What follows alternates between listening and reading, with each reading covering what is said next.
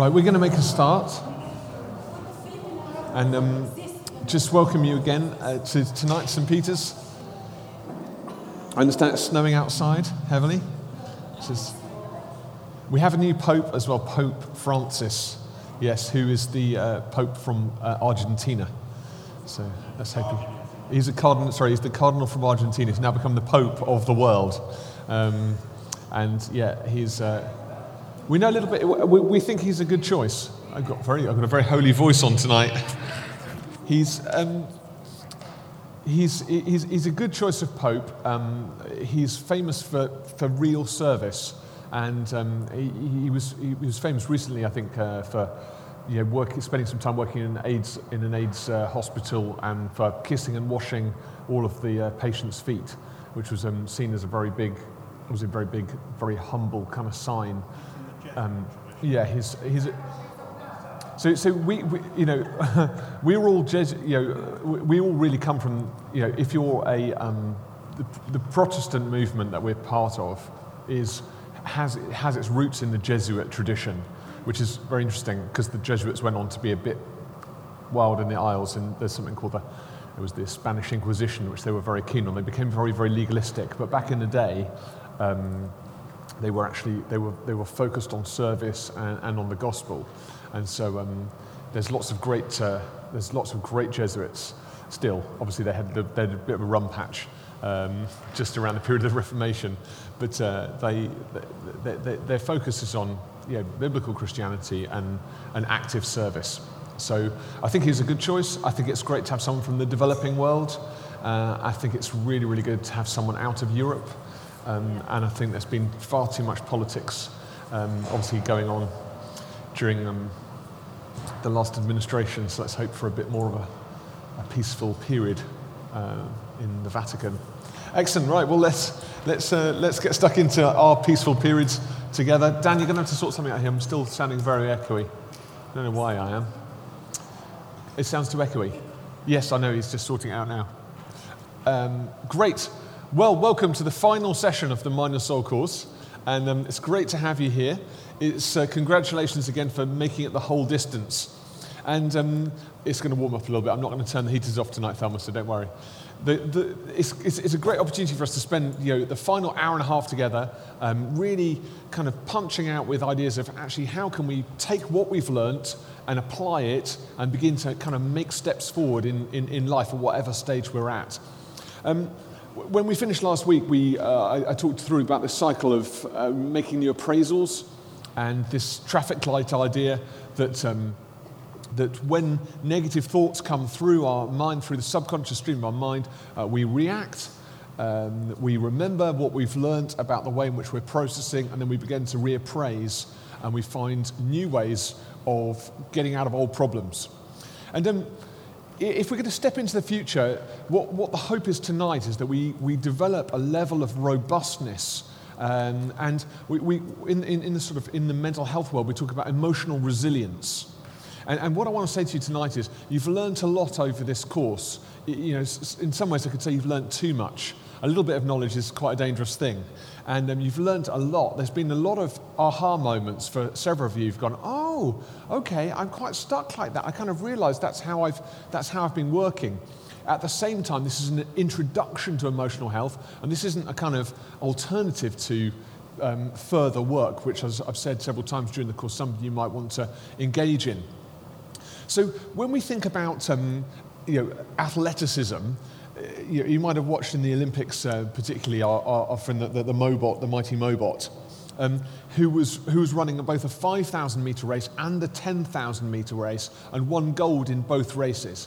Now, in my mind, that athleticism, personally speaking, I know people have different opinions, is far superior to the Usain Bolt experience of athleticism, which is running over 100 metres, because one requires incredible strength and speed, but the other one requires strength, speed, and incredible endurance. And obviously, we could argue about this physiologically. Of course, there's endurance that's needed for 100 metres run at that sort of pace. But 5,000 metres, you cannot escape from the pain. 10,000 metres, you definitely cannot escape from the pain. And winning both races demonstrates incredible endurance. And when you looked into the training schedule that Mo Farah was engaging in, it was absolutely astronomical. The guy was running over 100 miles a week, every week, week in, week out for years and years and years.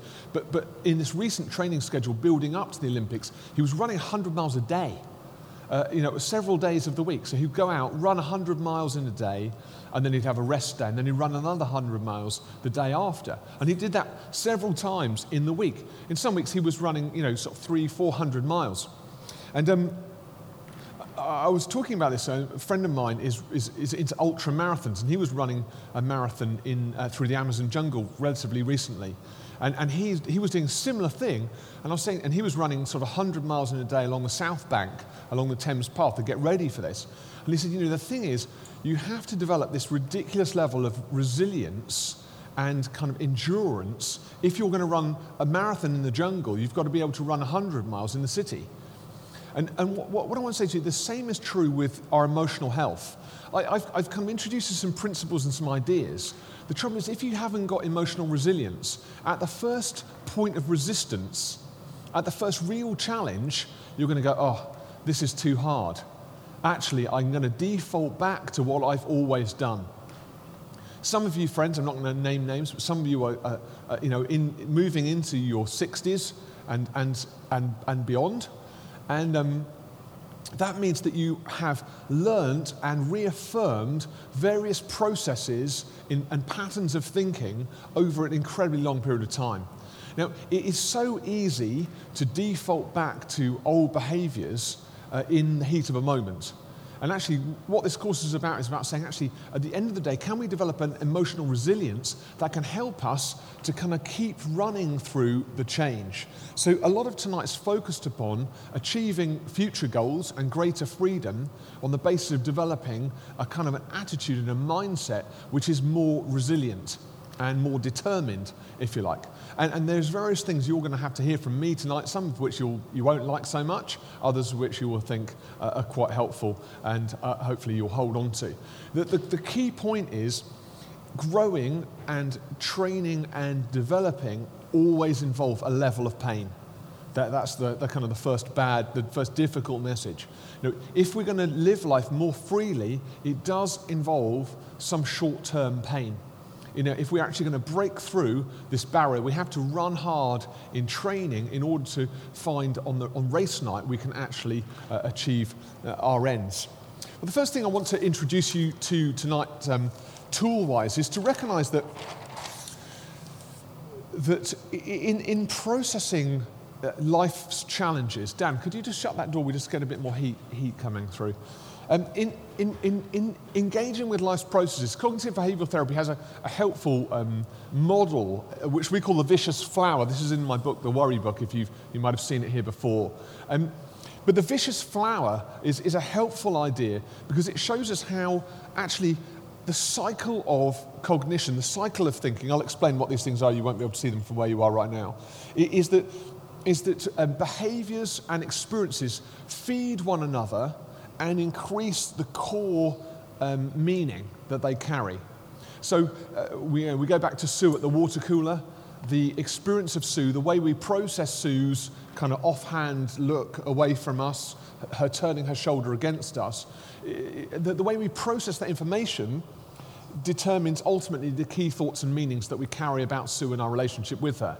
Now, it's not that everyone in that situation would have the same outlook. It's that we have particular attention focus, so we're looking for certain clues in the physical.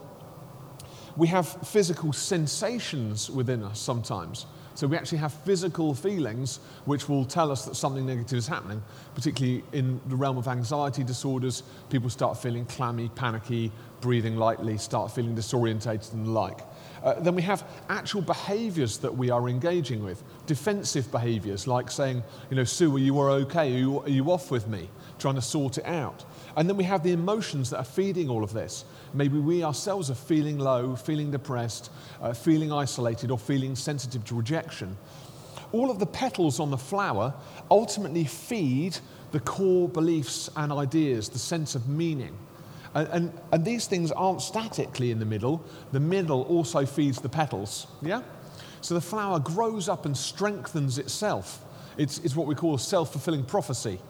So the different aspects of ourselves in action will feed the core thoughts and meanings that we carry, but also the petals themselves, the outlying areas of intuition, will themselves add to the key thoughts and meanings. These things feed one another. It's a two-way flow. And for all of us, we will have a default vicious flower.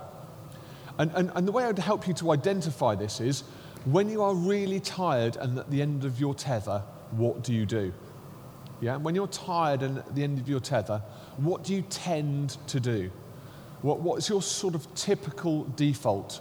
Some people will find themselves getting very angry, and their anger will start sort of informing their key thoughts and those meanings. So they'll start saying things like, oh, life's really difficult. People are always ganging up on me. I can never do anything right. So they move here from the emotions into the key thoughts and meanings, and then their attention focus starts looking around for other examples of this. Have you noticed how people group things in threes? And they say things like, bad things always happen in threes? They don't. It's not true. It's a literary technique that we all use. We love to grab things and put them into groups of three. So every sermon has 3 points. Every idea has 3 reasons why we should do it. In life, you'll see every advertiser use 3 ways, 3 superlatives to describe their product. We find it helpful and useful, humanly speaking, to group things into threes. So trouble does not come in threes.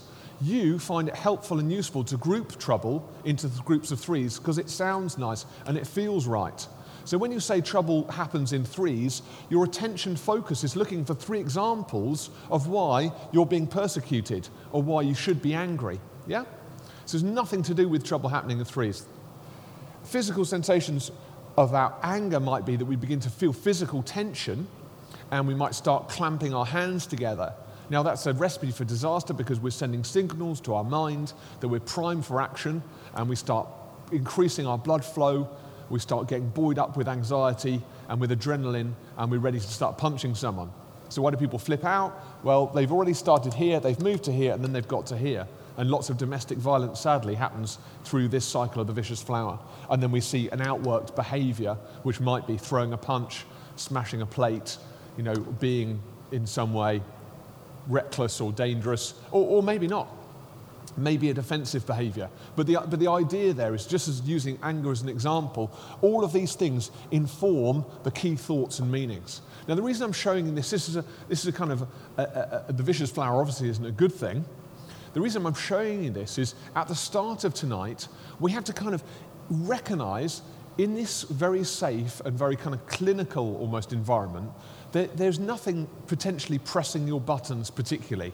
I mean, I might be pressing your buttons, but you can always walk out if you want to, which would be a good example of this coming into action. But it's relatively neutral. No one is provoking you. This is okay, and we're being very theoretical. But when you go out into the world tomorrow, you're going to try and put this stuff into action.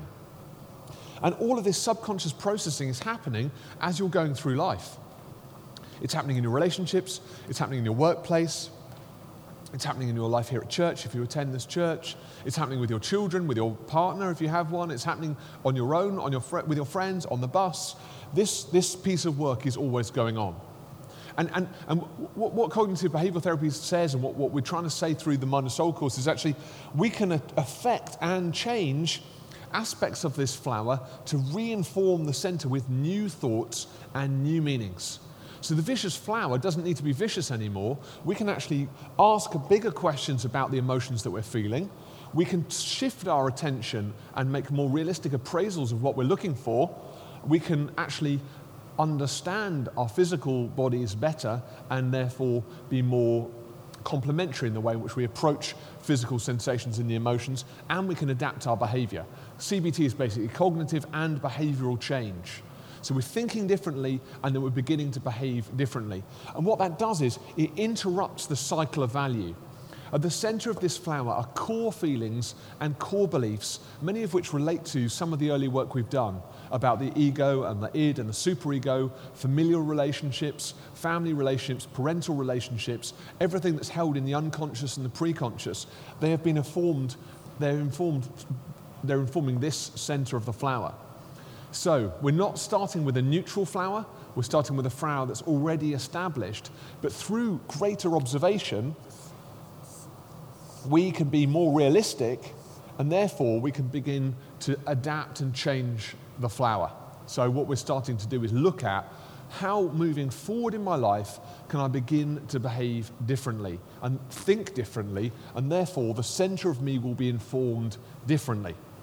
Remember, the Mind and Soul motto is, if you change something, you will change something. And any one of these petals that's altered will have a direct impact on the center of the flower.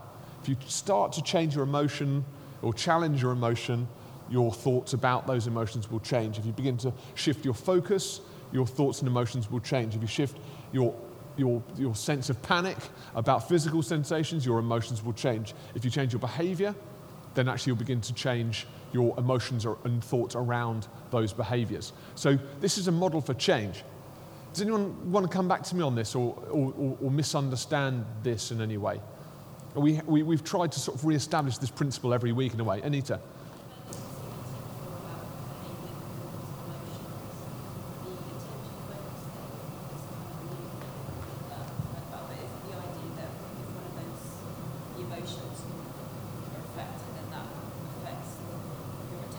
Absolutely, yeah. So Anita's saying that she's heard about the thoughts and the emotions and the behaviours before in CBT, but she hasn't heard so much about attention focus. I've talked a bit on this course about attention bias, and attention bias is just a helpful thing if we just kind of clue you in on that. This is the idea that in any setting we have a bias to see certain things which we're expecting to see. Okay. So, sometimes you will have had the experience of you're doing the crossword and you're looking for a word, and the radio is on quite quietly in the background. And then you get the word in your mind, but then it sounds like you've just heard the word on the radio. You might have had an experience like that, or where you're walking down the street and you thought you heard someone call your name. Or you're in the supermarket and you're looking for a product, and then there's lots of background noise, but you almost hear, you kind of think, oh, did someone just say tomato ketchup? Well, they didn't actually. What they did, they said to their friend was, have you caught up with me yet? But your mind is looking for the word tomato ketchup, so it colludes with the background noise to create the word tomato ketchup. You didn't hear your name called, Parvenet. You heard the man say, hey, move this paving slab over here, will you?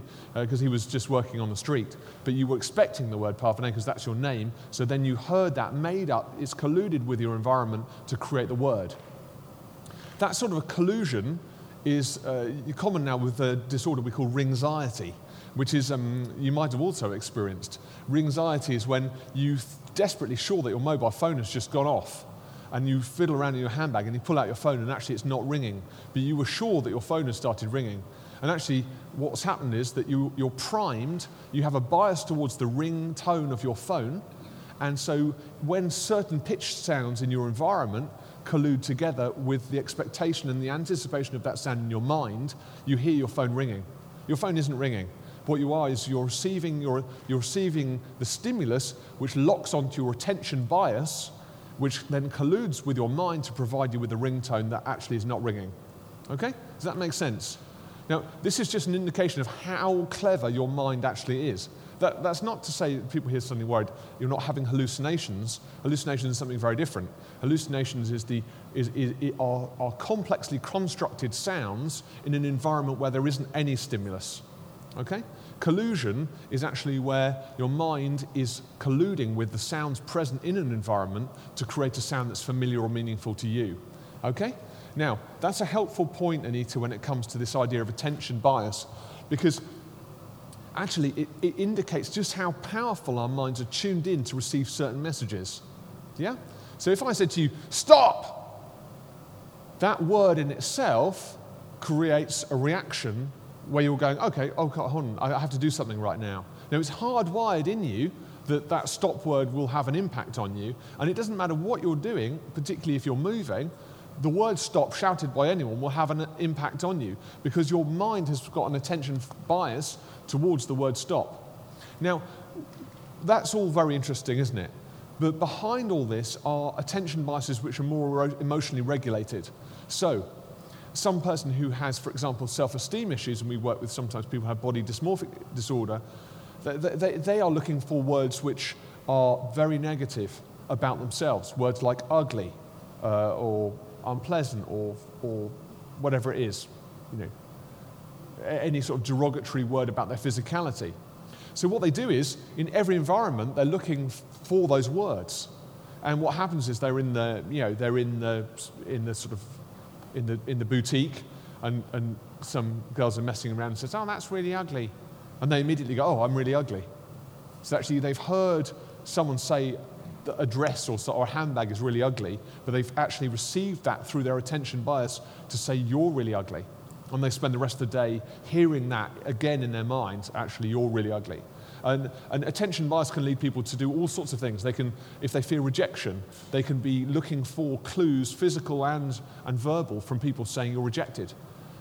If it comes down to group work, someone's terrified about being asked to do something, they're constantly expecting that someone's going to say, "Can you contribute?" So every time in the group someone leans towards them, they immediately cross themselves and sort of turn their backs because they think someone's going to say, "Can you make a contribution?" All of that stuff is about attention focus or attention bias. So we're tuned to be attentive to particular things in our environment which we typically find negative, and then we will react against them. We heighten their importance, and therefore they have a greater dominance over us. There's a very frustrating aspect of the generalized anxiety disorder that I struggle from, which heightens my ability to hear.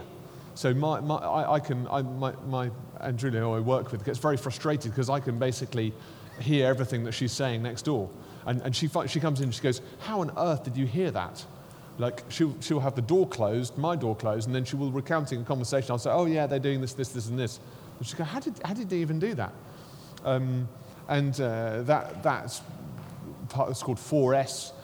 It's soft sound sensitivity syndrome. It's part of my generalized anxiety disorder, and it's about my attention focus being very, very high on particularly environmental stimulants. Now, what I find is when I'm tired, this really tunes in. Whereas I'm relaxed and rested, this really tunes out. Yeah? So I find that my 4S experience is massively impacted by where I'm at here, but this can be hugely exacerbated. Yeah? So we all have a way in which we are struggling relative to these things. Okay, so is that helpful, Anita? That kind of give you the way to treat your attention bias is to recognize that this stuff isn't coincidental. Yeah? That actually there are reasons why you're noticing certain things. There are reasons why you're looking and receiving certain clues. And they come from within you. They aren't from without you. So if you think that they're without you, you think that bad things happen in threes. But if they're from within you, you're thinking, actually, I'm grouping things here, and actually there aren't just three bad things. Okay? So it's about owning it, recognizing it, and valuing it. Great. Now, before we move on to developing this emotional resilience, I want to show you a very important piece of work by a woman called Elizabeth Kubler-Ross. And many of you will have come across this before, but this is Kubler-Ross's grief cycle. And the reason I'm showing this on this course, and I'm going to explain it, don't worry about the small print, that's just for me. The reason I'm going to use this model is just to show you something about emotional resilience and to help you moving forward into the future. So I use this grief cycle a lot because I obviously work with a lot of people who are sadly bereaved, and it's incredibly helpful to help those people to know what they might expect if they are in the process of bereavement. Now, it's completely useless telling them in advance or telling you guys in advance, if you are sadly bereaved, you will go through this process, because it will mean absolutely nothing to you unless you're actually in this process, okay? But as a visual aid towards developing emotional resilience, it can help you. What we have here is the emotional response, if it's an active response or a passive response. So there's two sorts of emotional responses we can engage in. Really active, I can shout at you, Ali. Or really passive, I can just be silent towards you and kind of sit back. Okay, so there's two sorts of responses, an active emotional response or a passive emotional response. And what we've marked out here is the mean line, which is the timeline, and this is the line of kind of equal balance. If you lived your life on this line, it would be incredibly boring. Okay? That's just really important to know. The aim of your emotional experience is not to flatline. That everyone's emotional experience will fluctuate between the positive, the active, and the passive. Not that one is necessarily positive or negative, but below the line here is typically the more painful areas of your experience, okay? All of this has value and is important to you. And recognizing that you're going to come up against these struggles in the future will help you to, again, develop emotional resilience. This point here is the stability point. This is where the person started, then they experience a bereavement, and they move from stability straight down into immobility. If you've ever worked with someone who's been bereaved, if you've been bereaved, you remember that initially, even when you've heard the news that someone you love has passed away, you begin at that point with organizing and being quite stable, and it actually hasn't sunk in yet. And then you move from that into immobility, when you're really falling apart, and actually you can't do anything. You're just sitting on the sofa, and you feel totally broken. And then you can move from immobility straight back across the line, and then you move into the anger phase. And the anger phase is often really powerful, it's really overwhelming, and it's often explosive towards all sorts of people. Not people necessarily identify with your circumstance. You pass through an area, either one way or another, called denial. Again, as you cross the line, this actually hasn't happened to me. Normally, before anger kicks in, there's denial. Actually, I don't believe this is happening. And then there's the sudden, oh, this is happening, and I'm really angry about it. And then from anger, it moves into bargaining, which is sort of the idea that we play in our minds between, well, this has happened, and actually I can move on, and actually maybe if I got this part of my life sorted, things would start to feel better. This sort of exchange idea. I've lost something, maybe I can gain something. I've lost something, maybe there's something that can replace this. Lots of people buy dogs and cats after they've lost someone that they love. That's the bargaining phase. I'm going to get a pet, I'm going to invest in friendships, I'm going to join the bridge club. And then moving into depression, which is the kind of, I'm not really getting over the change, and actually I can't really move on with this. And then out of the depression very often comes the exit point of this experience, which moves into acceptance through testing. Am I going to be okay? Am I going to be okay? And then finally, I can accept this change and I can move on. I've counseled people who've been in this grief cycle for 5 years and for 6 months. I've had people, and there's people I'm still working with today who've been bereaved for a long time, who are still in this cycle 5 years down the line, and I've seen people go through this in 6 months. The key point tonight for you is to recognize that all of this is normative and actually helpful. This is applied to grief, but actually I'd say in many of life's circumstances, particularly in their traumatic stages, we will go through this phase. We will go through some of these stages to a greater or lesser degree. And with that in mind, part of creating emotional resilience in you is acknowledging that actually there's value in all of these stages of being.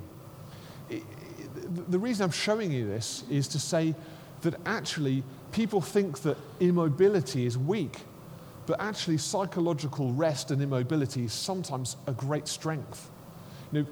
Some psychoanalysts argue that some catatonic states of depression are actually the healing state. That actually in a catatonic state where someone can't speak, can't move, can't talk, can't walk, their mind is actually being healed in that place of silence. And that without that place of silence, they really wouldn't survive. You see this in animals too. Actually, when they go silent, if they've had an operation, we've had kind of seen that in pets at home. They go through this total, silent, still, I'm almost dead stage for quite a while after an operation, and then suddenly they come back to life again. It's not weak to be immobile. It's actually a strength. And if you had a broken leg and it was, in a really bad way, the doctors might strap it to the ceiling and pull a few wires and you'd be lying there immobile for it to rest and heal. This has value. Anger has real value. It's not a negative emotion, as I've said throughout this course, and it's not something that's not for Christians. The Bible says, in your anger, do not sin. Do not sin by being angry. It doesn't say, do not sin by being angry. It says, in your anger, do not sin. Completely different things. God says, in your anger, do not sin. He doesn't say your sin is a bag of anger. So we need to recognize that actually anger is a gift from God. How we use that emotion and how we express that emotion, that has consequences. But that's true for all of the emotions.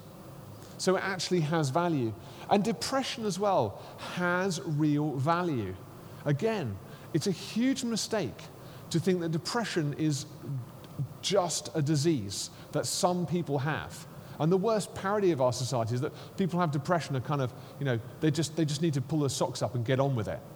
That's just not true. That is not real, and it's not good. Depression is often a change realized. You know what? There's actually nothing different between the grief cycle and the depression cycle. Nothing at all. There's the expression of grief and the expression of depression are nearly always exactly the same in some circumstance. Well, obviously depressions vary, but you can take the grief cycle and you can take the depression cycle and they totally match. You know what makes grief and depression? Is that one was catalyzed by someone dying and the other one wasn't. That's it. So the difference between grief and depression is that one was catalyzed by someone dying and the other one wasn't. And it's really, really helpful for you to know that again, biblically, we see mourning has great value. All of the disciples and the women who visited Jesus at the tomb, they were in the middle of the grief cycle. What was weird for them was they just probably got to this stage, and then suddenly we see a resurrection. So it kind of broke up for them. They were just coming, they'd done the immobility bit, and the women were just running back to the tomb, and they were just about to do the anger bit, and then suddenly, pow! The grief cycle's broken because Jesus has been raised from the dead. So that was an interesting grief cycle. But depression has value. And, this can be hard for people who struggle with cyclical depression. And they can say, well, what am I learning from this? And I can't answer that question, but what I can say is somehow in the emotions, depression sometimes can regulate people towards dealing with change. It's obviously, there's a difference between being stuck somewhere and moving through something. And in the psychological world, we say that moving through something is healthy. Getting stuck in a place is not so healthy. But I'm really encouraged by friends who suffer from cyclical depression, and I see their courage in moving through. Some of you here tonight. And you move through the depths of darkness and despair into a place of change. And for you, that cycle is a bit more dramatic. For other people, they have a few down days and then they're back up again. But the key thing is you're moving through. This all has value. And the great shame for me as a Christian leader is when people, they categorize these things as being a disaster, and only these things, only stability is a good emotion. Right, let's take a break. We'll take 5 minutes, have a breather, talk to your friends, grab another cup of coffee. There's some at the back, or one of those delicious chocolate items that we had on the way in. And I'll give you, we'll just start again at 25 past. So you can just have a little break. Okay, let's get started back. Great. Okay, so we've done a little bit of, we've done a little bit of the hard yards. Apologies to you if that piece on grief kind of just stirred you up. Like, I'm not wanting to use that example flippantly. I know that some of you, of course, have experienced bereavement. Maybe looking at that cycle again might make you feel uncomfortable. But it might, even though we experience a little bit of pain maybe while we look at that cycle, you will also, I hope, find it beneficial to know that you've actually gone through, either you're going through or you've gone through that process. And you can be rightly pleased with yourself as you're journeying through that process, because it's not easy. This stuff isn't easy, but actually to know that your mind and your experience is moving in the right direction, and just to kind of encourage yourself with that internal narrative. I mentioned last week a bit about the inner critic. I just remind you of that again. that internalized voice, the superego, the inner critic that says, well, those emotions are rubbish, or you shouldn't be stuck here, or if you had any guts about you, you would have moved on by now. All those sort of statements. They are the inner critic. They are not worth listening to. They aren't good for you. And it's just about saying, actually, I'm going to make a new appraisal of that. I'm going to offer myself a level of compassion and encouragement. I'm going to speak good things over my life. And as a Christian, I believe God speaks good things over your life that you can hold on to too. That you're precious, that you're his child, that you can hold on to his strength. So try and bear that in mind. Now, we're going to send you out into the big wide world, and next week you're going to be thinking, all right, I've got to put this stuff into practice now. I'm going to remember it. One of the linchpins to putting the stuff into practice and moving forward is clearing the minefield. And I talked to you several times about this idea of prepare now. If you fail to prepare, you're prepared to fail. If you prepare now and then you get ready in your mind for what you're going to do in certain circumstances, you'll be ready to put that stuff into practice when it happens. It's no good just thinking, I've got all these latent principles within me now, so when I go through a really tough patch, I'm just going to behave completely differently. That's probably not going to happen. If you've thought this stuff through and you've kind of dwelled on it and you've tried to put strategies in place, or you've practiced or role played, we say in our minds, we role play, we do emotional experiments, we can begin to make significant changes in real life. But stress is one of the things which will disable your ability to find significant opportunity to change. You will all experience stress. No one is stress-free, okay? So everyone, even the most laid-back surfer dude of California, is stressed in some way or other. He's probably stressed that the waves aren't big enough, or he's not quite sure where his next meal is coming from, or he's stressed that there's some music on the radio that he doesn't like. You are stressed about whether or not your kids are going to get fed, or whether you're going to lose your job, or whether you're going to be able to pay your tax, or whatever it is. You're stressed about different things, but every person experiences stress. Is stress bad? No. Stress is not bad. Stress actually is a helpful catalyst to action. Without stress, we would not achieve anything. However, there are ranges of stress, from appropriate stress to inappropriate stress. You cannot determine what stress you're going to be under because you cannot predict what life is going to hold. The only thing you can do is to use this principle of emotional resilience to try and slightly stress-proof yourself and say, actually, when stress comes my way, which it will, how am I going to deal with the stress that I'm facing? Stress, is a catalyst. It's not the reason, but it's a catalyst towards many of the spectrum of emotional health disorders that we see today. And some of the more serious and enduring are catalyzed by stress. Not that they can be catalyzed by stress on their own, but often there has to be a propensity factor before stress comes in and leads people into certain activities and behaviors and thought patterns.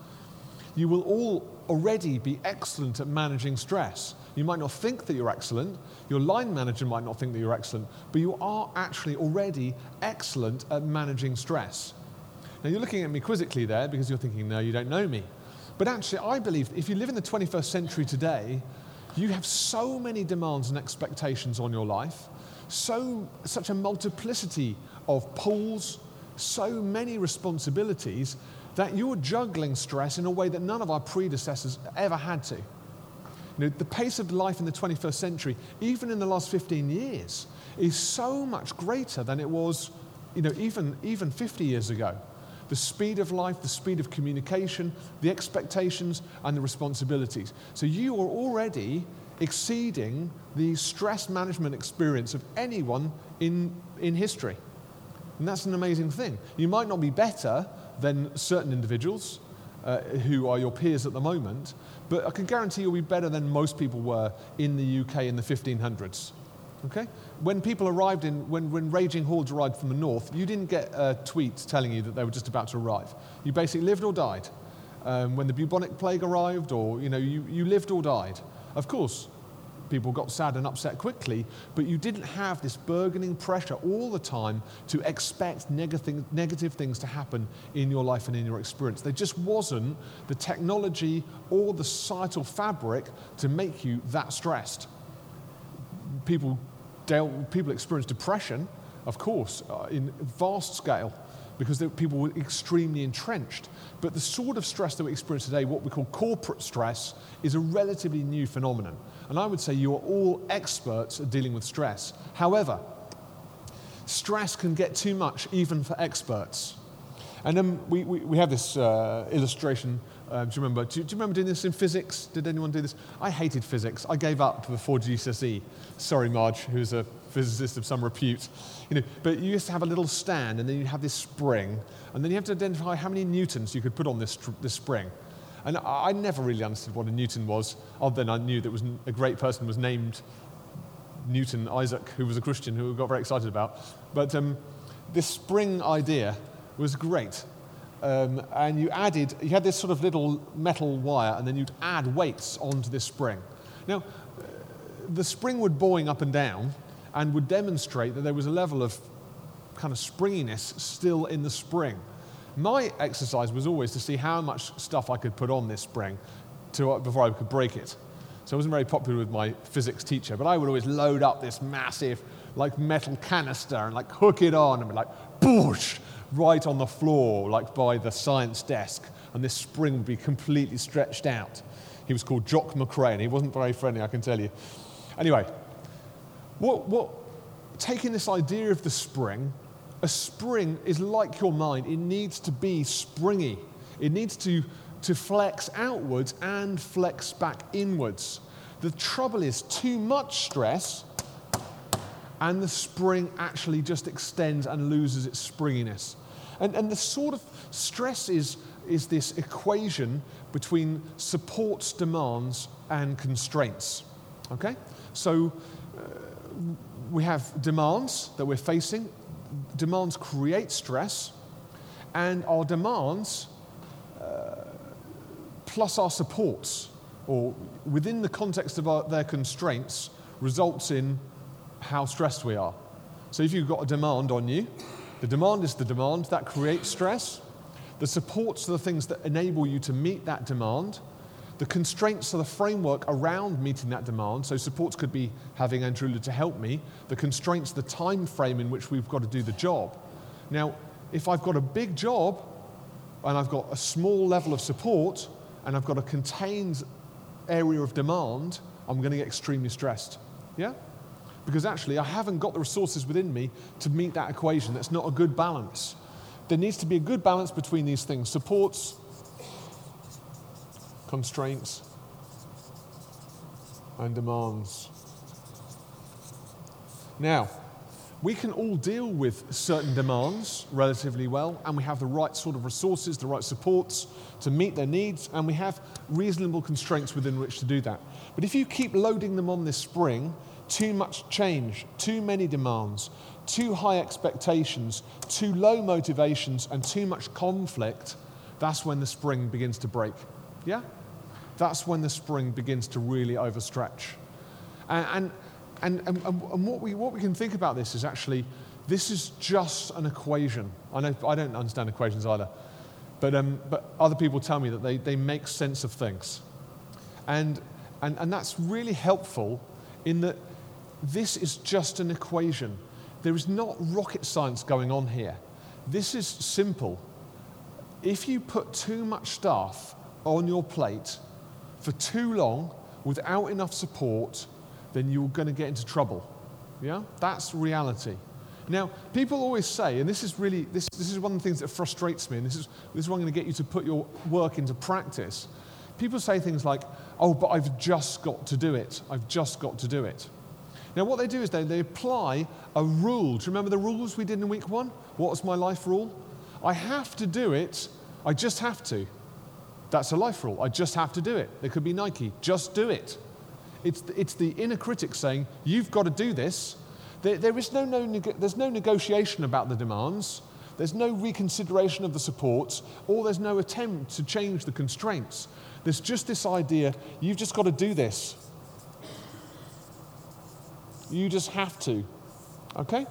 Now, generally, what I see in the 21st century are too many people with this life rule. You just have to. You just have to. And in order to develop emotional resilience, I want to ask you again, do you just have to? Do you just have to? Now, what happens immediately as soon as I say that is, people get angry inside and they do the reaction formation exercise. Remember we did that with Anna Freud? She talked about reaction formation. So what you do is you come back at me angrily and you go, well, you live my life then. Oh, no, I'm not going to live your life, I'm living mine. You push it back at me and say, well, you tell me what to give up then.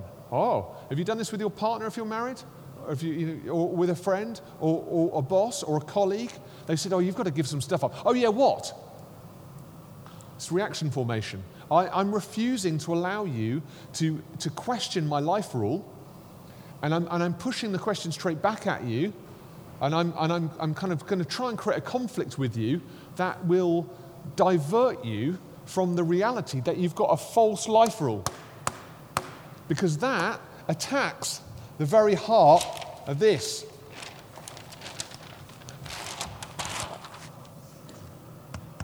If the life rule says you have to, and we're attacking that, this person is going to get angry and go, yeah, really? So, it's easier to keep that than it is to deal with the heart of the matter. It's easier to say, oh no, I just have to. Now, of course, when we're saying we have to look in more detail, because all mental health and emotional health issues are dealt with in a kind of vapor, where people make great generalizations, and I've made some great ones on the context of this course, which you will have noted, I'm no doubt.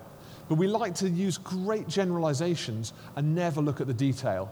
And in order to raise your emotional resilience, I want to encourage you to ask questions about the detail, okay? Ask questions about the detail. That means if I say to someone, okay, you need to reduce your stress, you need to reduce your demands and your constraints, and you need to increase your supports, they immediately say, I couldn't possibly do that, I just have to. Now what they're saying is, in general terms, nothing is up for grabs. I'm not willing to look at any of the detail of my life. I'm just telling you, I've got stuff to do and I've got to get it done.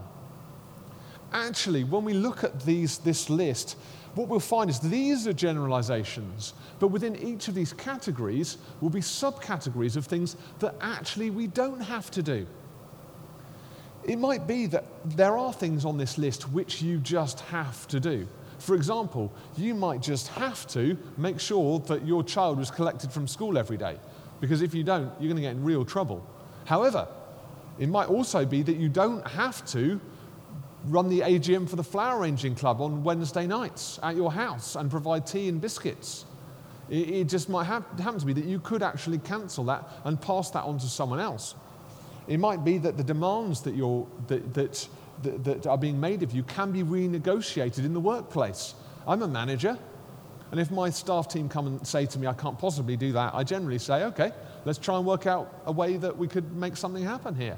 Let's compromise. If someone says, actually, the expectations are too high on me, let's find more realistic ones. The trouble is, again, for many of us, all of this is held in here. It's not that actually things couldn't change, it's that we really don't want them to. This has become like a badge of honor. And actually, we're going around life like the Brownies or the Cub Scouts. And we've got a badge on there that says, I'm Will Vanderhart, and I just had to. You know, and can you see how wounded I am by my life? And actually what I really want is your self-pity. I want you to pity me, and I want you to admire me for all that I've sacrificed. And here are my badges. I've done a good job, and I've done it the hard way. It's amazing how people are terrified about asking for help. They don't want to increase the supports, because actually they think they should do it themselves. They need to be independent. They need to be self-sufficient. They shouldn't ask anyone to help them out. And if no one does help them out, then they say, well, I'm going to do it on my own. Watch me bleed. What? No. Just cancel. Just cancel. Cancellation is a gift from God. Let's just cancel some stuff. Let's say, actually, this spring's going to break. Let's begin to make some changes. Let's look at the detail and do some serious business about how we can increase the supports, reduce the demands, and broaden the constraints. Everything is up for negotiation. There's some things which you won't be able to change. But if we're going to develop emotional resilience, your work here is the management of the spring. And I want to just stress this so hard to you tonight.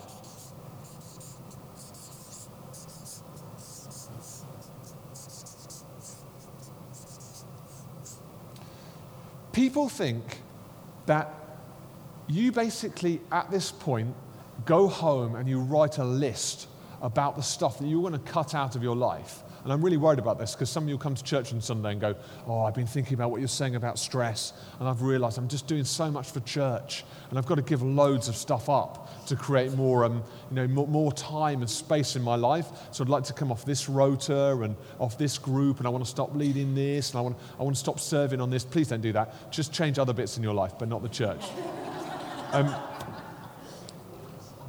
The thing is, right now, you're in danger of doing this one-hit wonder approach to emotional resilience, and it is a massive mistake.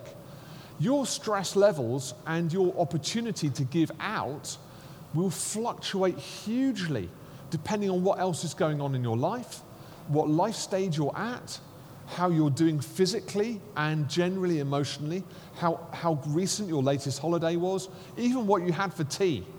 All of that stuff will affect what you're able to give out on a specific day. And emotional resilience is about management. It's not about creating hard and fast rules. So there's no point applying a timetable to the rest of your life saying, oh, I can fulfill these 3 sections, but I can't possibly do any more than those. What you have to do is you have to develop the resilience to say, I need to manage this. Some weeks I can do a little more. Some weeks I can do a little less. But actually what I need to be sure of is that I'm taking care of this on a daily, if not a weekly basis. Yeah? So I'm going to look at how I'm doing, and I'm going to cut my cloth according to my purse.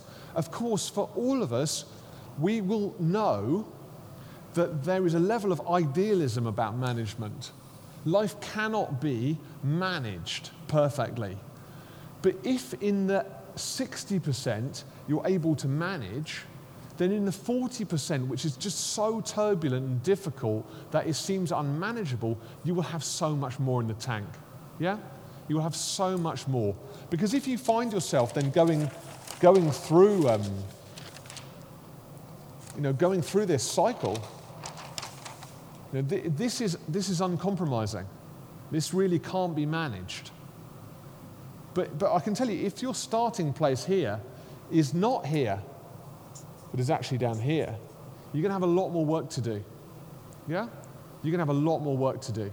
If you've not been managing yourself and taking care of yourself and dealing with your stress levels, if you're hit by the emotional runaway train, you're going to be in experiencing a lot more pain. And that's why preparation and foresight when it comes to emotional resilience is so important. What I believe God wants is a church which is emotionally healthy. I've done all these talks around the country called Emotionally Healthy Church.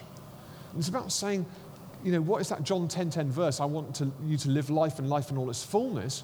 Life in its fullness is not life in all its busyness. And we've exchanged those two words. God didn't say, I've come that you may have life and life in all its busyness. Fullness actually involves peace.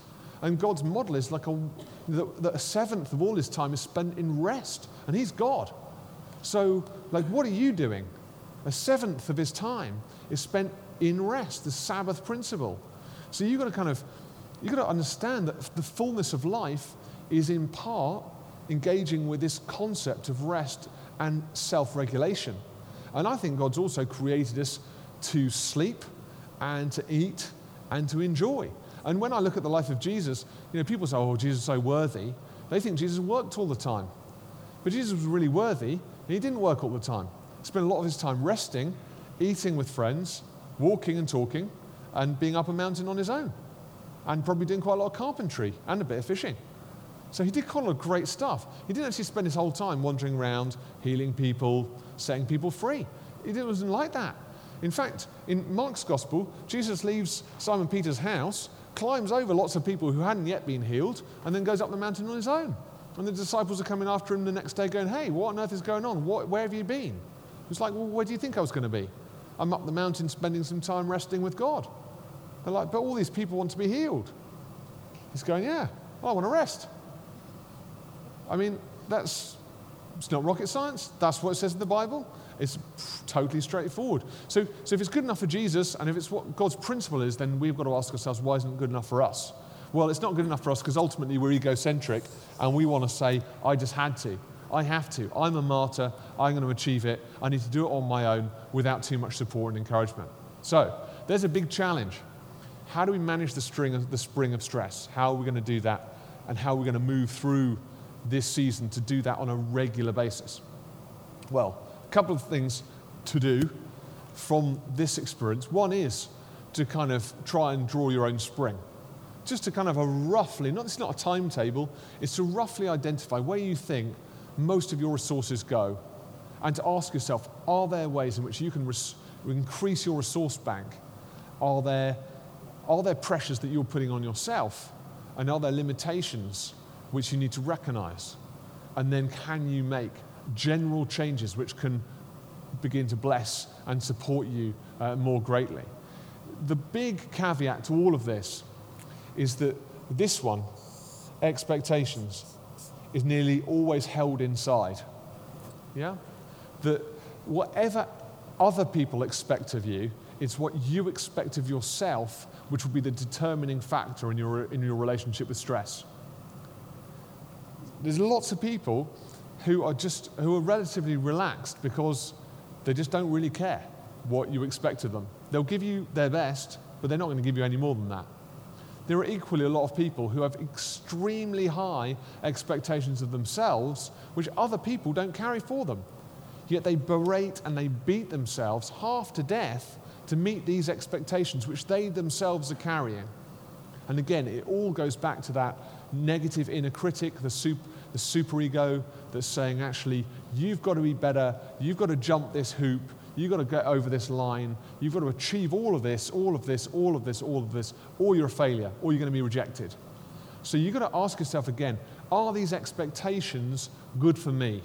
Or are they my expectations, or my father's expectations, or my mother's expectations, which are actually damaging my life?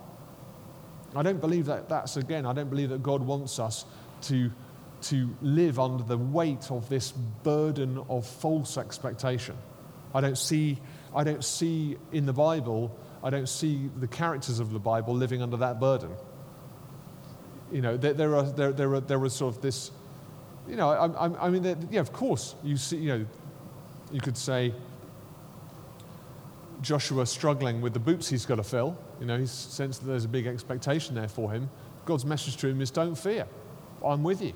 You know, I'm going to provide all that you need for this. There's a lot of calls to say, don't fear man, you know, fear God. Well, that doesn't mean be afraid of God. That means, you know, be reverent and respectful and recognize that there are the resources here that you need. I think that very many of us, particularly in the church, carry false expectations, you know, for ourselves, which become in themselves a curse and not a joy. Don't live under duty, live under joy. That's a decision as much as it is an experience. Okay, we're going to talk about 10 steps to future-proofing, which is a bit more happy. If I can find some paper. I'm going to have to turn something around, I think. Oh no, there's some here. There's a bit of paper here. Okay. Rogers and Pearl, these Gestalt therapists, talk about 5 layers of being stuck. And they are the phony layer, that's like the false self. The public layer, that's like the fearful self. So that's like who I'm in public. There's the impasse layer, that's like the person who's the stuck self. There's the implosive layer, that's the disconnected from self experience. And then there's the explosive layer, where there's the relieved self. You don't need to remember all those. But in Gestalt therapy, they talk about these ideas, these levels of being stuck. And they're all different stages of kind of trying to move into a greater sense of self-awareness and what we call a flow. Okay? So this bit of tonight is about this idea of getting in the flow. As I've said about stress, life is not an equation to be resolved, it's an experience to be managed, okay, and enjoyed. And getting into the flow of life is a term that we use relative to emotional health and well-being to say this is a fluid and a moving and a changing experience. How are you going to get in the flow? Gestalt therapists talk about these 5 layers of being stuck because the opposite to the flow is getting stuck. And to a level in life, we will all find ourselves kind of sticking or getting stuck at stages. But there will also be times when we can say, "Oh, you're really in your flow." Does that sound good, doesn't it? It sounds like a kind of bit of a, surfing analogy or a kind of a bit of an 80s disco analogy. We're in the flow. We're in the groove. It's very Saturday Night Fever. Are you in a flow right now, or are you stuck? That's the kind of question that we need to ask ourselves. And this isn't something, again, that we can grab and say, I'm now in my flow, and for the next 40 years, I'm going to stay in the flow. It's something, again, we have to try and manage the flow. And I do a fair bit of fishing, as you guys know. And what I notice about some of the rivers that I fish is that actually the terrain is always changing. Particularly when I fish down in Devon, I do a lot of bass fishing on the beach. And every time I go, the sands have changed. And all the old salty dog sea fishermen always say, the sandbanks are moving, the fish have moved away, and then actually you'll find they're just trying to get rid of you. And there are actually loads of fish there. But they always start saying, the sandbanks are moving, and down in Teignmouth and Shoulden. Salty, they call it, the big island in the middle. Salty's moving, Salty's moving. The thing is that when there's a good flow, things are shifting. And a good flow carries stuff too. So when you're in a flow, sometimes you'll find that actually things that might potentially block the flow are also moving. So you can be in a good flow and then suddenly stuff starts coming up that actually changes the flow or potentially blocks the flow. Stuff is shifted when we're in a flow. And that's why life very often seems to be a season of stops and starts. We're in a flow, and then suddenly we find ourselves coming to a standstill again. And then we clear the blockage, and then we're back in the flow again, and we start moving forward again. Being in the flow is about taking a kind of forward-thinking and healthily realistic outlook and saying, I can do this. I've got the resources I need to do this. And I just want to run through these ideas for flow. The first one is a really helpful. I'm going to give you. Should we just have a little break for a few minutes because we've got about 35 minutes left. I just think I could probably do this all in half an hour. I think it might be helpful if you just have just a 5-minute refresher, and and then we'll just come into land with this last 10. Is that okay? I think that would probably be a good moment. Let's get this stuff locked down. We're in our last half an hour of the course. Now, you guys have done really well, by the way. Just listening, I know it's a long time. It's a lot to take in, but you guys have been doing really well with this stuff. Great. Just before I go on to this stuff, just a couple of points. Hazel asked me a question just a little earlier on. I just want to respond to that. Obviously, the greatest stress you're ever experiencing in life is the stress of relationships, yeah? And you can manage your own stress. You can learn to be a better manager of stress, but you can't manage the stress of other people. And you can respond to the expectations of others, but you can't stop others having expectations of you. Obviously, I'm a vicar, and I'm the subject of a lot of projection. And so, it's one of the jobs where you probably get projected on the most. Obviously I represent God in some way to the people of the church. I'm obviously not God, just to make that absolutely clear for the tape. But the fact that I'm not is very clear, and that's part of the problem. And, the sense of expectation that people have for you, for what you're able to achieve, for what you do, how you do it, that's very, very high. And I can't stop the church having expectations of me. In fact, it would be a disaster if I tried to stop them having an expectation of me. At the same time, I can choose to manage their expectations within me. And if they project onto me that I'm this perfect person, that's their problem. They're going to be disappointed. And I need to recognize that I can carry their disappointment, I can face their disappointment in me and accept that. If I try and meet their expectation, then I'm going to die because it's far too high for me to survive with. Yeah? So you cannot stop others expecting things of you, but actually you can manage their expectation within yourself. You will all be subject to expectations from others in different ways, and you will also be at the mercy of others, particularly within family groups, because you just cannot get away from the reality that some of us have got weird siblings, parents, children. That's normal. Yeah? It's normal not to be normal. None of us are normal here, and we will also not have normal family members. When I say normal, I mean people who are flatlining. We're all unique and weird. And so the mix of personality that you're experiencing in your family group will at some point create sparks, other points it will create separation. It's just normative. That said, how you manage what we call your sort of emotional presence, how you hold yourself, your space, is your decision. And I can't really spend an awful lot of time kind of going into this area of work, but certainly in psychoanalysis, there's the idea that the sort of the sense of self is kind of held, and that actually others find themselves diving in to what actually isn't theirs. We have to create boundaries. We have to inform and relate healthily and educate about what's appropriate in terms of being overwhelmed by and manipulated by and undermined by. And we have to call behavior what it is. I mean, I find a biblical principle helpful here, which says, let your yes be yes and your no be no. Actually, I found, as someone who initially in leadership was slightly concerned about conflict, that teaching has really helped me to be a better leader.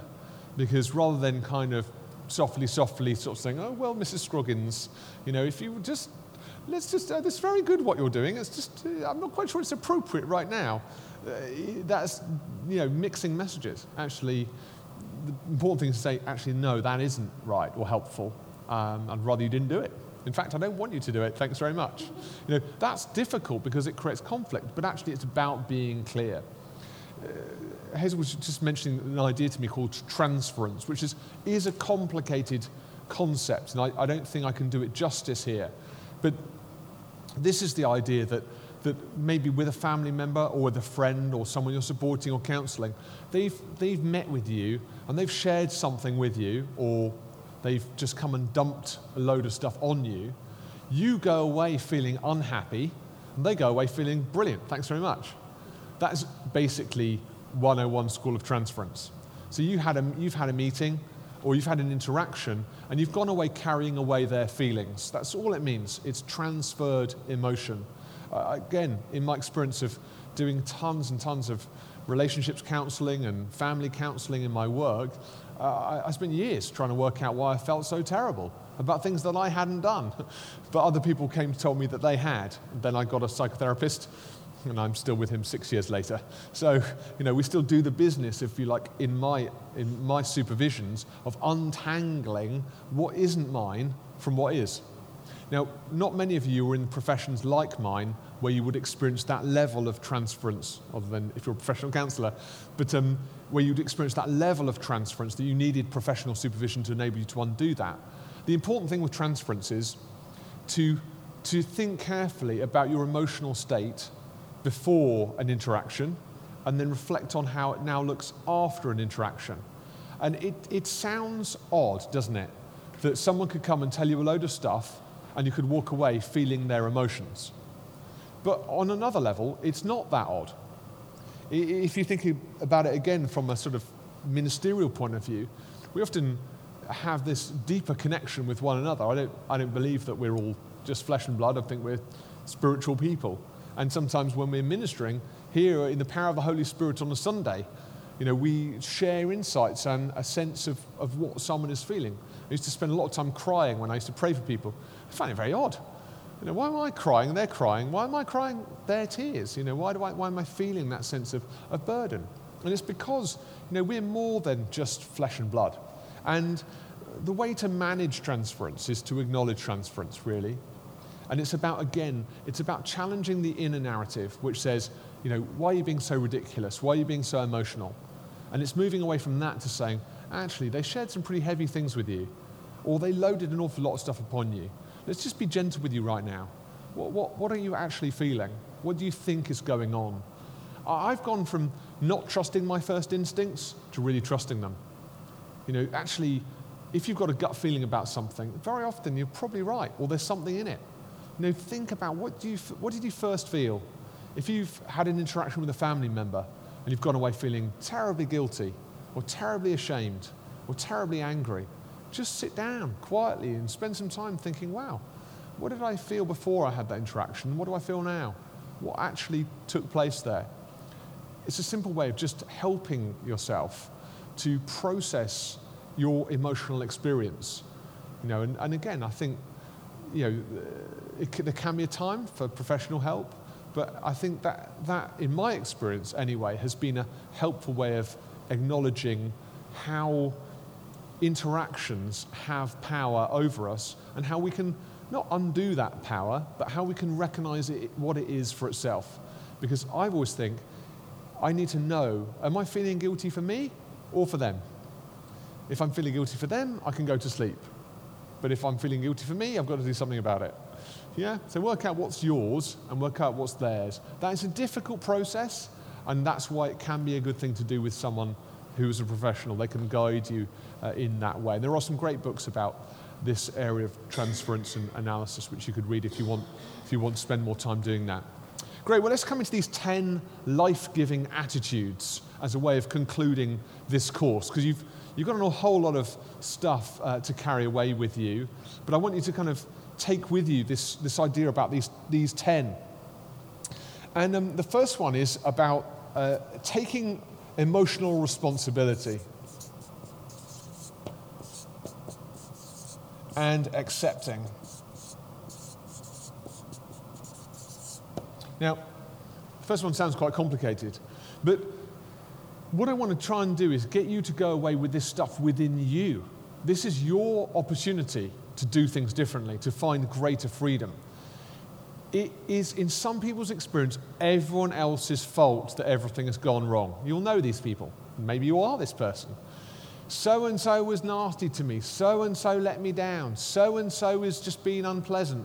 So-and-so didn't do what they said they would. So-and-so, everyone out there is doing everything wrong that's making you feel bad. Honestly, your life will never be free if it is everyone else's fault that you're in this particular position. Okay? It is held here. Taking emotional responsibility and beginning to accept your experience is the first way of living well in the flow. It's about saying, actually, I'm feeling this. All of these things might be catalysts towards these feelings, but I'm going to not fight this. I'm going to accept that I feel angry, or I feel disappointed, or I feel frustrated. Taking emotional responsibility is saying, this stuff is in me. No one's forcing me to do this right now. This is how I am feeling. If you own the material, you can change the material. If you're saying you don't own it, you can't change it. Ultimately, we cannot spend our whole lives trying to make our emotional world safe by going around trying to neutralize or fix other people. You can be in the middle of a storm and it can be in a place of perfect peace if you can hold it within you. And that's been the truth for lots of Christian fathers and mothers throughout the ages who've found themselves in all sorts of destitute and desperate situations, proclaiming perfect peace in prison, or just about facing Diocletian's purge of the Christians, saying, I'm in perfect peace in this storm because the feeling is in here. Okay? So that's the first one, taking responsibility. The next one is about letting go or being flexible.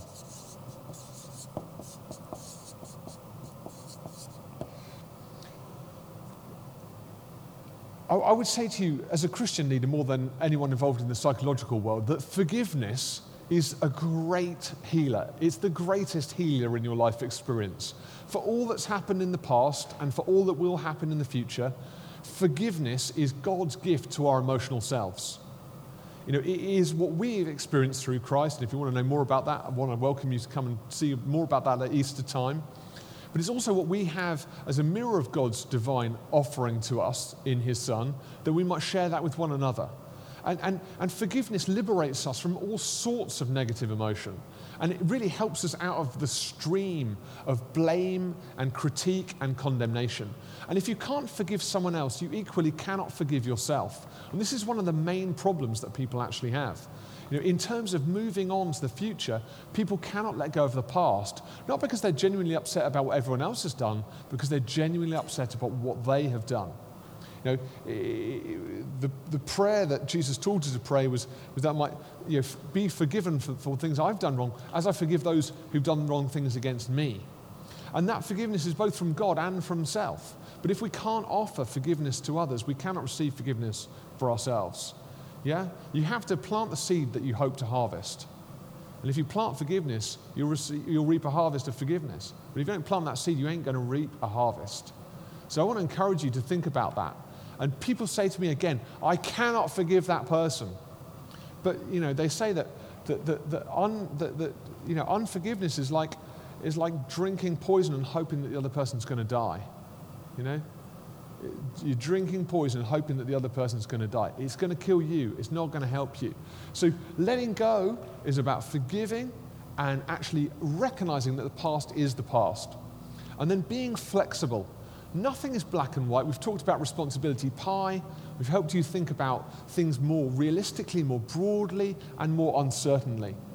The next one is about valuing individuality and expectation. You are an individual. I've said you're all weird. I hope you're not offended. I'm quite weird too. But we are all weird in the sense that there is no mean to humanity. We are all unique. We are all individual. We all have our own quirks and strangeness about us. It's what makes you brilliant. If you want to engage in the future more and enjoy the future more, we've got to stop trying to be someone else and actually begin to be ourselves. And this idea is, this is about being fully human. And being fully human is not being a robot or an automaton. It's about being the person that you are.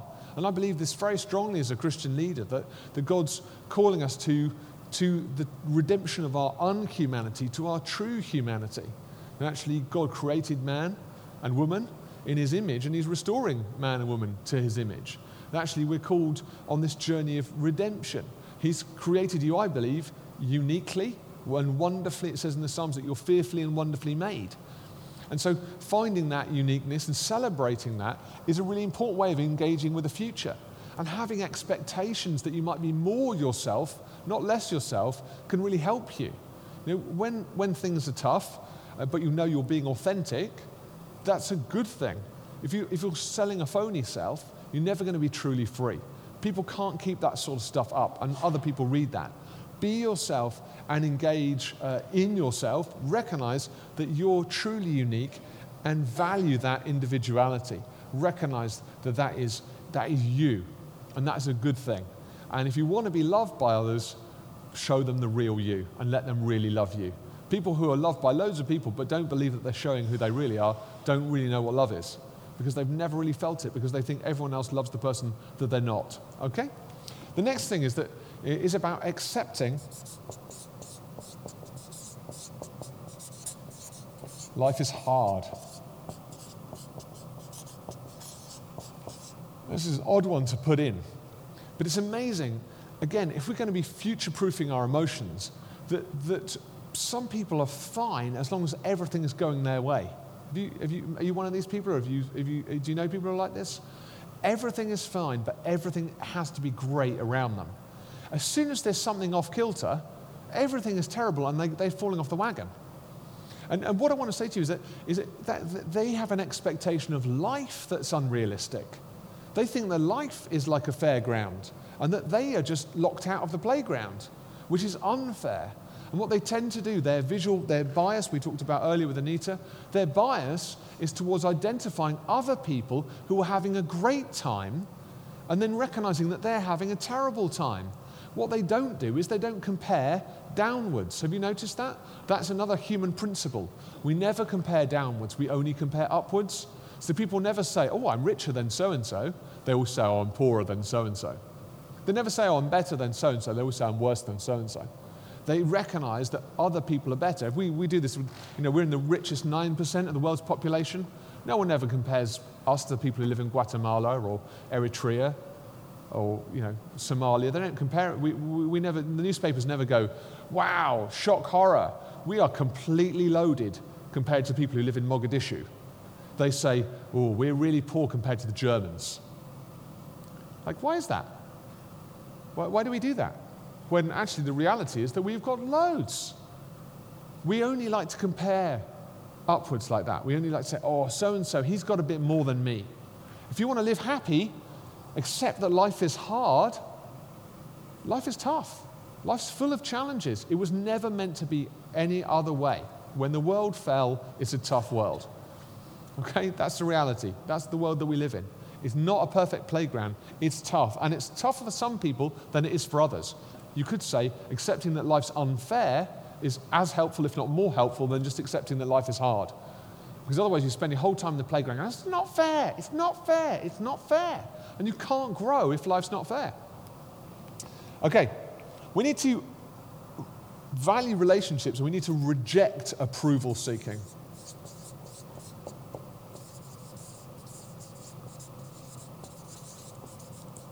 And this one links to expectations, but we need to reject approval seeking. Now, some people are what we call approval addicts. So they spend the whole time going around trying to gain the approval of other people. Approval addiction is a really, really unhelpful disease, but it's very much a disease of the 21st century. We have so many manifestations of ourselves. Approval addiction is Facebook heavy. It's Twitter heavy. It's dating site heavy. It's Match.com. You have a profile of yourself, and you let other people like you. If I had that many friends that I've got on Facebook in real life, I would probably have a nervous breakdown. They don't know me. I don't know who they are. I feel terrified that I'm not fulfilled my friendly obligation to them. But they like stuff, and I like their stuff, and I don't even know what that means. Sometimes they poke me, and that's just odd. But isn't it weird? We live in an approval addiction culture, and we live and die by the media. All of our soaps are filled with archetypes which are about approval seeking or rejection. And if we live with a desire to be approved, ultimately we're not going to live free, flexible lives in the flow. We're going to be tethered by the expectations of others. On the mix with that, I would say that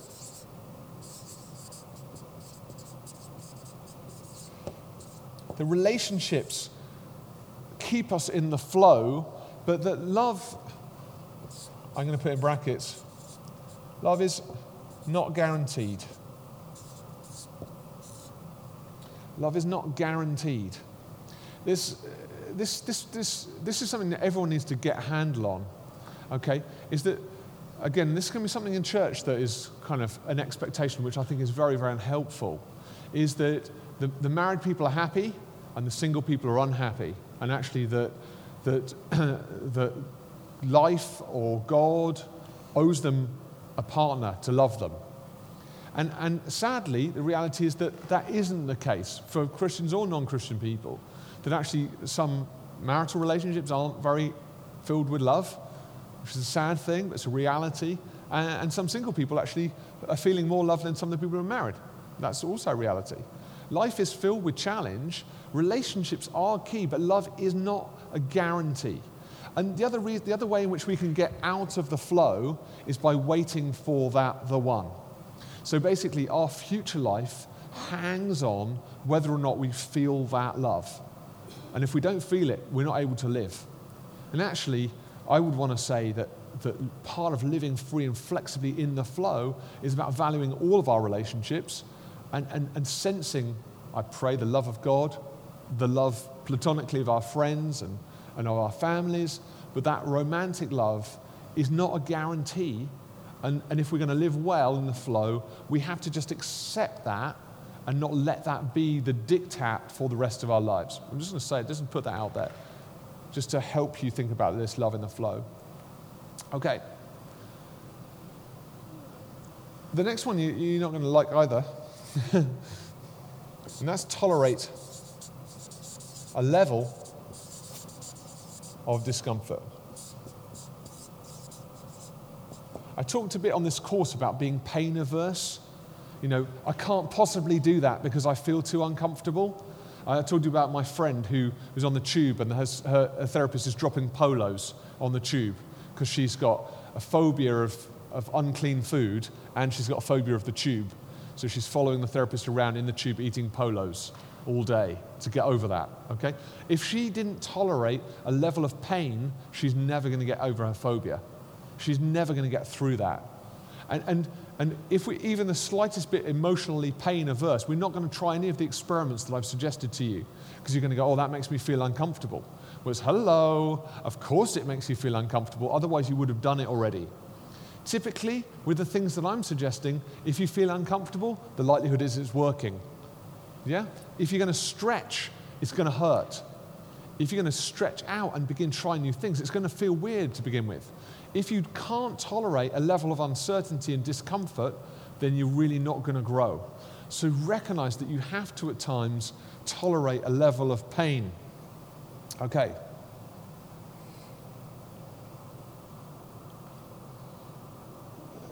The next one I want to put up is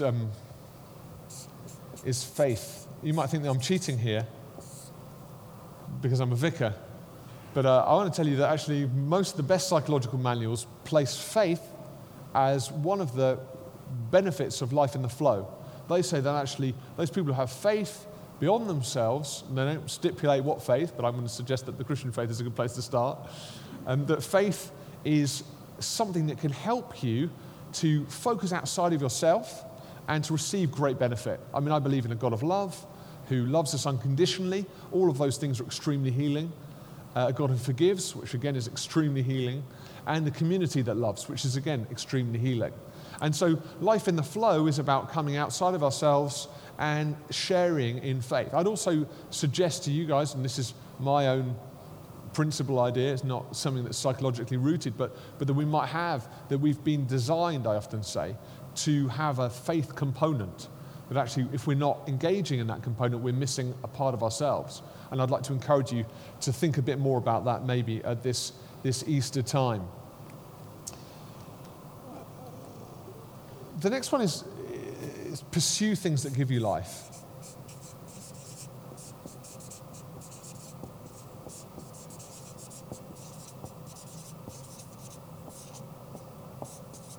The reason I say this, you might think this is totally obvious, but it's amazing how many people just hope that the things that they love are just going to come upon them. That they say things like, I haven't been on holiday in years. I haven't been on holiday for years. You're going, and? Oh, I've been on holiday for years. You're going, what do you think?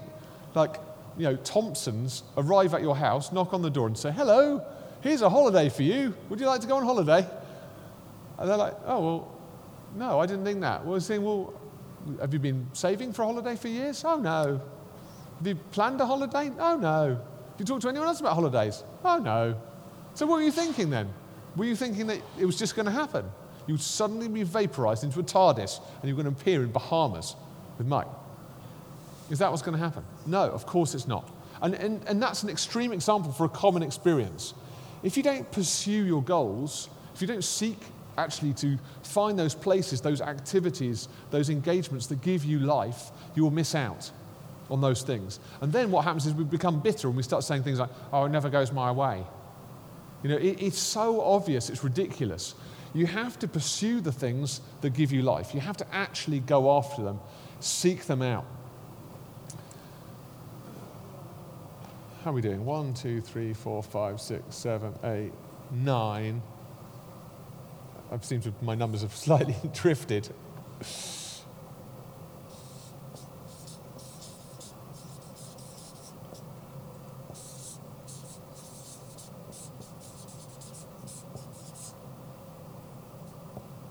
The last one is my old favourite. There's a chapter in the Worry Book on this. Tolerate uncertainty, okay? I've said a lot about flexibility in the flow throughout this course, and a flexible mindset is one that recognises that it needs to be adaptive, not maladaptive. You cannot be certain of your existence, your experience, your relationships, your workplace. And we have a temptation, I think, particularly in this age that we live in, where everything can be predicted and resolved, okay? And that leads to an awful lot of people working extremely hard, particularly worrying all the time, that actually another problem is going to be coming that they can fix. And they're on netdoctors.com at 10:30 at night, finding out whether the bleeding gums really does mean that they've got, myxomatosis or something, okay? No, but bleeding gums have about 1,000 different kind of potentials to make you ill, but you cannot eradicate the possibility that you really have got something nasty. At the same time, it's really not worth worrying about. You should go to sleep. We have to tolerate uncertainty if we're going to live free in the flow. And that's true for everything. We have to deal with uncertainty. And I just want to encourage you that living flexibly is saying, actually, I don't know the answer, and it doesn't matter. There's so few things where actually we need to know. In the Bible, in Matthew 6, it says, don't worry about tomorrow, because tomorrow's got enough cares of its own. It doesn't say don't worry about today. It says today's got enough cares of its own. It's suggesting, actually, you've got enough problems right now, mate. You don't need to be worrying about what's going to happen tomorrow. You've got to deal with what's happening in the here and now. Tolerating uncertainty is really helpful because it helps us to be productive in problem solving in our immediacy.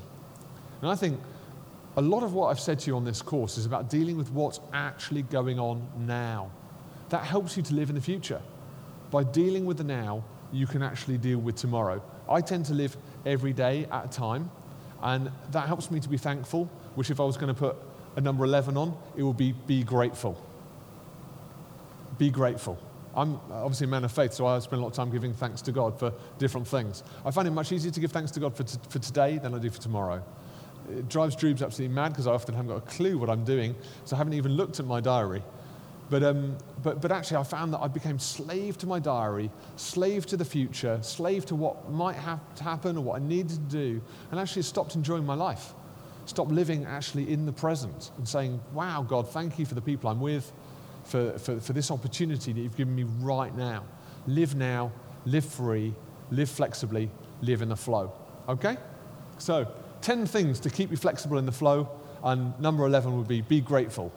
Wow. It's a strong Yahoo end, isn't it, to all this stuff. Great. Thanks, friends, for this. Can I answer a few questions at the end? Anyone got any questions they'd like to ask? Mike?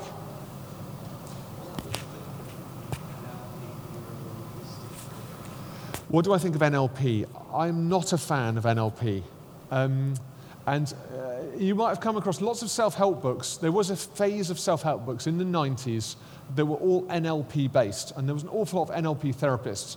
Neuro-linguistic programming is effectively if we think about the mind as an onion skin, I really haven't got any paper left, but if you think about the mind as an onion, I've drawn something. There's going to be some onion. Oh, that'll do. Okay, so if this is our onion here, okay, now, obviously I've talked to you all about the different parts of this onion, and that said deep down in the center of it is that kind of inner self, that core ego identity. NLP is a form of cognitive layering that basically tries to put hard casing on our thoughts and feelings. And it's effectively saying things like, if you just think positively, I am happy, I am happy, I am happy, I am happy, you will be happy. Well, you will be happy for a very short period of time. But is it true happiness?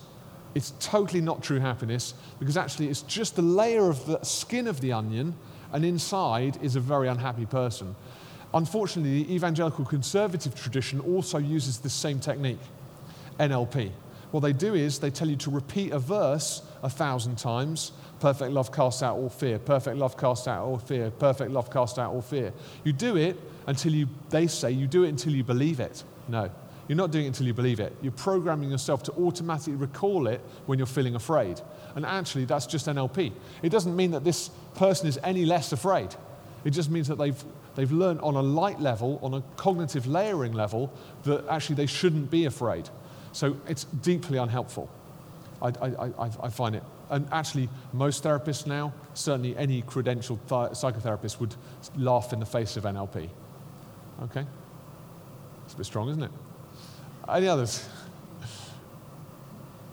Any other questions, burning questions? No? Okay, well look, this is an introduction to emotional health. There are places that you can go and things that you can do if you'd like to explore further. And I just want to encourage you that if stuff's come up, it can be helpful to talk it through with a professional person. If you want some signposting, then you can chat to me. Have a look at the mindandsoul.info website. There's tons of stuff on there that you might find helpful or interesting. And I'm going to post up the 4 sessions in a special box for you guys that you can access when I'm going to send you all a code by email. So you can go in there and you can listen back to the sessions and pick up things that you might have missed. Okay, thanks very much. It's been brilliant.